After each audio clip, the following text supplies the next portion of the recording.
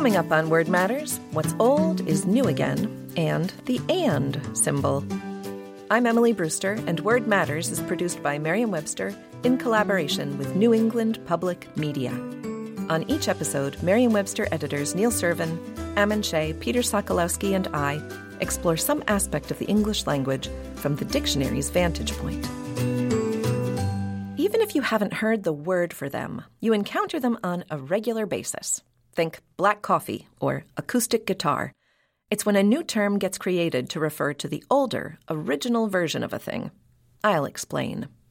A retronym is a term that's created or adopted to distinguish the original or older version of something from another, more recent version. So a classic example is acoustic guitar. There was no need for the term acoustic guitar until there was such a thing as an electric guitar. Similar to film camera, there was no need to refer to a film camera until there was such a thing as a digital camera. So the word retronym was coined by Frank Mankiewicz, who's an American journalist and former president of NPR. And he apparently kept an extensive list of retronyms, having not just coined the word, but also being a great collector of retronyms. We don't have his list, but I have a list of my own. Often they are a compound term like acoustic guitar, but not always, and they're often technologically related. But if you start thinking about retronyms, it's actually a very, very broad category. For example, whole milk. There was never any whole milk until you had skim milk, until you had 2% milk, and then you have whole milk. Food terms are a wealthy source of retronyms. Do you all have any favorite retronyms? Regular coffee, right? Yeah, regular coffee is a good one. Yeah. An old one that they don't really need anymore was leaded gasoline. Oh, right. Oh, right. Leaded gasoline, until unleaded gasoline became a thing, they needed to distinguish those two. I suppose we say meat lasagna. Sure. Yeah, meat lasagna, black tea. Oh, yeah, sure. For example, right? Whole wheat bread. Of course. Right, it used to be all whole wheat bread. Then you also have, there are a lot of sports terms too. You can have outdoor rock climbing because you used to have indoor rock climbing. Cloth diaper is another one. Analog watch is a commonly considered one as opposed to, when you have a digital watch. Also, scripted show, that term only came into use after we had such a thing as a reality show. Oh, right. Right. Oh. I think my very favorite retronym, though, is British English. Ah, of course. Yes. That's a nice one. No such thing as British English until we had something that was not British English. Do you have a least favorite retronym? Oh, that's a good question. All right, my least favorite retronym, I think, is probably Old World. I don't like the Old World, New World distinction. Once the New World was quote-unquote discovered, then you had to have an Old World. Oh, yeah. I never even thought of that. We use that all the time. But even like live music. Music Sure. used to always be live. Oh, another food one, corn on the cob. Because it was available in cans or something, not on the cob. Right. Because somebody thought to cut it off the cob. Right. It was first on the cob. Then you would just call it corn. This is a rich source of vocabulary. It's funny how retronyms can, in a way, point out a discrepancy you don't think of, but then sometimes the discrepancy isn't one you necessarily want to acknowledge. Like, for example, I live in Massachusetts and I am an avid candlepin bowler. And so I will tell people this and they will say, well, how is that different from regular bowling or real bowling? And by regular bowling, they mean 10-pin bowling, which is more popular in the rest of the country. But they don't say 10-pin bowling. They say regular bowling. It was this normal thing for them. And then candlepin is this outlier that is somehow foreign and different, to which they are being introduced by the conversation. But the regular is a typical retronymic form. Regular. Right. Regular and real, too. Yeah. Yep. Real, regular, natural also. Free-range chicken, right? All chicken used to be free-range. Until we introduced the fence. Right. Free-range children is another one that has come up a lot lately. Right. Also, natural versus fake. So my natural nails, we used to have fingernails. Right. Because you all probably don't wear fake nails. But if you did, then you would distinguish between natural nails and fake nails. Here's one I thought of not too long ago is natural light. Oh, yeah. I'm not talking about the beer. There's a beer, Natty Light. Oh, yeah, I'm talking about natural light versus electric light or artificial light. You've made me think, since so many of these are food-based and there's this increasingly prevalent number of plant-based meats, is this going to lead to a new, even more fertile area of retronyms to distinguish meat from plant-based meat. Right. There's going to be animal-based meat. But what you just did right now, this meat, right? We also use that duplicative process in a kind of retronymic function. For a long time done that. You don't say, plant-based meat versus meat. In other words, it's kind of emphatic. Right. But the retronyms do that in a more precise way. Of course. You could also say, do you like decaf coffee or do you like coffee? Right. So it's like trying to reestablish this traditional idea of meat or coffee. Which is interesting because the original sense of meat was just food or drink. It was not actually. It was everything. It wasn't meat. Yeah. It was food meat as opposed to meat. And I feel like we're going to get into meat. So really distinguish meat from meat. Yeah, it's a matter of gradation. Don't get that bread. No, I want a baguette, or I want a chocolate. Identifying one as being superior or more traditional. Yeah, exactly. And then there's technological ones like rotary phone, of course, which we have to identify because a phone now is something else. That one had sort of duplicate in two different waves of retronymic action because you had push-button phones then caused rotary phones to become distinct. And then we had cell phones, which then caused landline phones to become distinct. Oh, right. And then we had smartphones, which caused flip phones to be a distinct thing. Right. That's a technology that has just created this whole staircase of different retronyms. And even before the rotary phone, we had phones which were much closer to Siri in that you would just pick up the receiver and tell the operator who you wanted to speak to. Whose name might have been Siri. Could have been Siri. We don't know. I think my favorite is manual transmission. That must be a retronym. It has to be. Yeah. Definitely.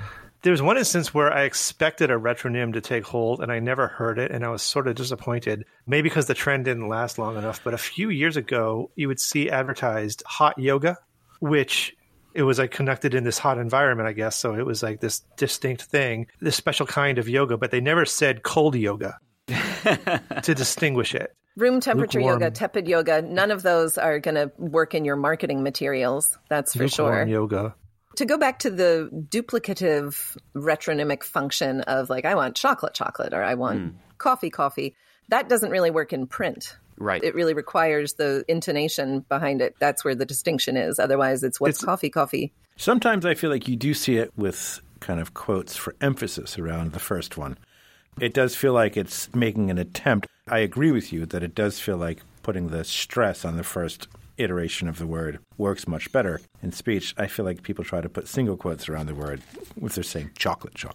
Yes, I have seen that. That's right. But a retronym can be a more formal term, a more technical term. It can be the kind of term that you can put on an invoice if you want to stock your grocery store with something. You can't just say milk on your grocery store invoice if you are trying to stock your grocery store. Right.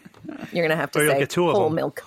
Emily, have you ever come across somebody, whether at a cocktail party or a dinner party or just shopping in the grocery store, who likewise has this passion, this affinity for retronyms? Have you ever gotten into a retronym off with somebody where you start one-upping each other?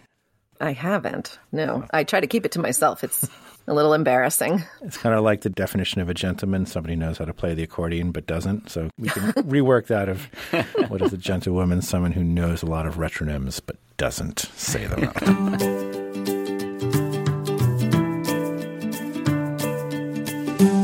You're listening to Word Matters. I'm Emily Brewster. We'll be back after the break with the history of the and symbol. Word Matters is produced by Merriam-Webster in collaboration with New England Public Media.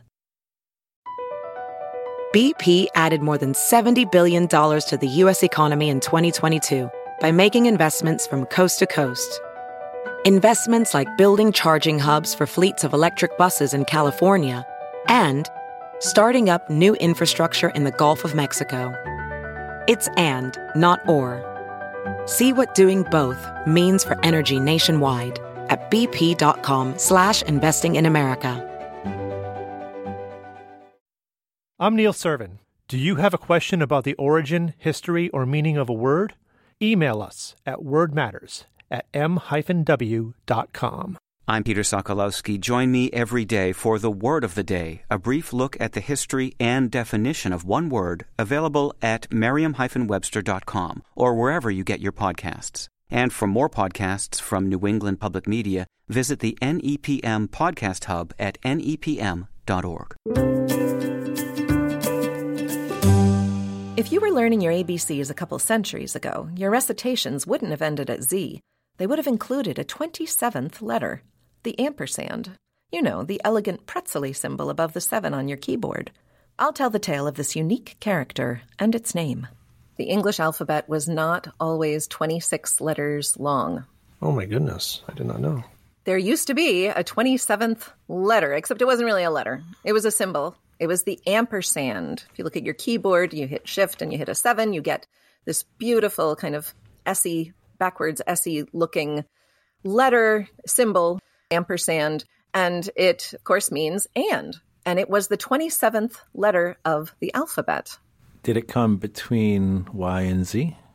It came after Z. Oh. Came after Z. So if you were reciting your alphabet, X, Y, Z, then you would have to say ampersand. And this fact actually provides the etymology of the word ampersand. In the 19th century, when teaching children how to say the letters of the alphabet, that you would say the name of the letter and then you would say by itself and the name of the letter again. So the letter A would be A by itself, A, except that instead of by itself, they used the Latin phrase per se. So when you said the letters of the alphabet, you would say A per se A, because A is used as a word by itself also. And then you would say B, C, D, etc. You got to I, you would say I per se I. When you got to the 27th letter of the alphabet, this letter was actually the symbol that means and. And so children were taught to say and per se and. So they were speaking the sound of that character. That's right. They were basically translating. The word and actually was considered a letter of the alphabet, which is bizarre. Yeah. So they would say and per se and by itself and was the term that they would use to refer to that symbol, which was this 27th letter of the alphabet. And that over time got mashed up and mangled and massaged until it became ampersand. And that is where we got the word ampersand. So the per se only affected the and at the end of the alphabet that they've been taught and not the other letters that they were then appending the per se to, right? That's right. Apparently those got dropped along the way, probably because they would encounter them when they were doing spelling or writing, right? You would spell out a word like bite and B-I-T-E. You wouldn't say I by itself, I, or I per se, I, as I'm guessing on that. But it seems very clear that there would be occasion to refer to these other letters in more context than there were to refer to the ampersand. The symbol ampersand is far older than this. The symbol ampersand, this is very interesting. Keith Houston wrote a book a few years ago called Shady Characters, and the subtitle is The Secret Life of Punctuation, Symbols, and Other Typographical Marks. And he tells the story of the symbol of the ampersand, which is really fascinating. The ampersand was, again, not the word ampersand, but the actual idea of a symbol for the ampersand dates back to Cicero's servant or slave come secretary. He was no longer an enslaved person, but was Cicero's secretary. And he came up with a shorthand system. And he had a single symbol that was used to mean and. But that is not thought to be the forebear of our ampersand symbol. Instead, there is this symbol that was found in ruins of Pompeii that is thought to be the earliest example of the thing that later turned into the ampersand. Wow, I'm amazed it didn't become a symbol of bad luck. Well, the symbol wasn't recovered. The Pompeian forebear was not discovered until long after the ampersand had already become established, right? It was kind of like, wow, I guess this goes all the way back to here. But used in a context in which it looked like it stood for and. That's right. Wow. There was a 20th century typographer named Jan Tychold, and he is credited with having traced all of the various iterations of the symbol that is now what we see on our 7 key on our keyboards, and traced them all the way back to this Pompeian symbol that was scrawled. It was graffiti. It was a graffito, probably scrawled very hastily. And yet it is what has now become this elegant, swooping character that we all know and love. And the character that began it all, as well as many of the earlier versions, is what would properly be called a ligature. It's a symbol that joins 2 letters together, in this case E and T, for the Latin word et. It's funny that, for one thing, that the ampersand, the word and, the concept of and was taught alongside letters. And so to be a part of the alphabet is sort of interesting. I mean, you think of, we have other symbols now that we don't really regard as punctuation. We regard them as symbols, and they have their own names, like the interrobang or the @ sign or the pound sign, which has number names like octothorpe. And we would not think of those as alphabetic characters at all, right? That's right. Oh, and here's an interesting aside. Ampersat has been proposed as a term for the @ symbol. I think that would be a good one. When you think of the Roman origin of this, I think of the term et cetera, and how sometimes you see that rendered with the ampersand and the C, because of course the et in et cetera means and. Yeah. It is and the rest. It sometimes gets rendered with the ampersand and then a C period. Yeah, I always feel somehow hardened when I come across that. I like that convention. Oh, I like it. There's another convention, a printing convention, early modern printing, I think even in Johnson's dictionary, even in Webster's dictionary, of just using the ampersand, because at this time, of course, they were using a slug for every single character, and it probably was simpler to use the ampersand for the frequent use of the word and, rather than 3 slugs, you just use 1. That's right. The efficiency of the symbol is key. And key to its success, and of course we still use it today, but we're not always as sensitive to space or the difficulty of typesetting as we were then. And when you're handwriting something, I mean, I can't say I go to the ampersand. It's not the easiest character to make. I tend to do this like plus sign that is sort of like has a loop, so it's like not just a plus. I think I kind of make a backward 3, like a curvy capital E, and then put a straight line through it like a $sign. I think that's how I do my ands. That is way more fancy than I think most people do, Peter. I must have got it somewhere, but it's because I can't quite render the character as it classically is formed. In college, I remember taking an introductory logic class. I remember somebody in the class asking if we had to make an ampersand. It's used in the language of symbolic logic. And the professor said, yes, you do. You can practice this, and then you will learn it, and then you will know how to do it. You may not use any other kind of symbol. You have to learn how to make this ampersand symbol. So we did. I know what I'm doing tonight. Yeah. That's my evening's plans all laid out.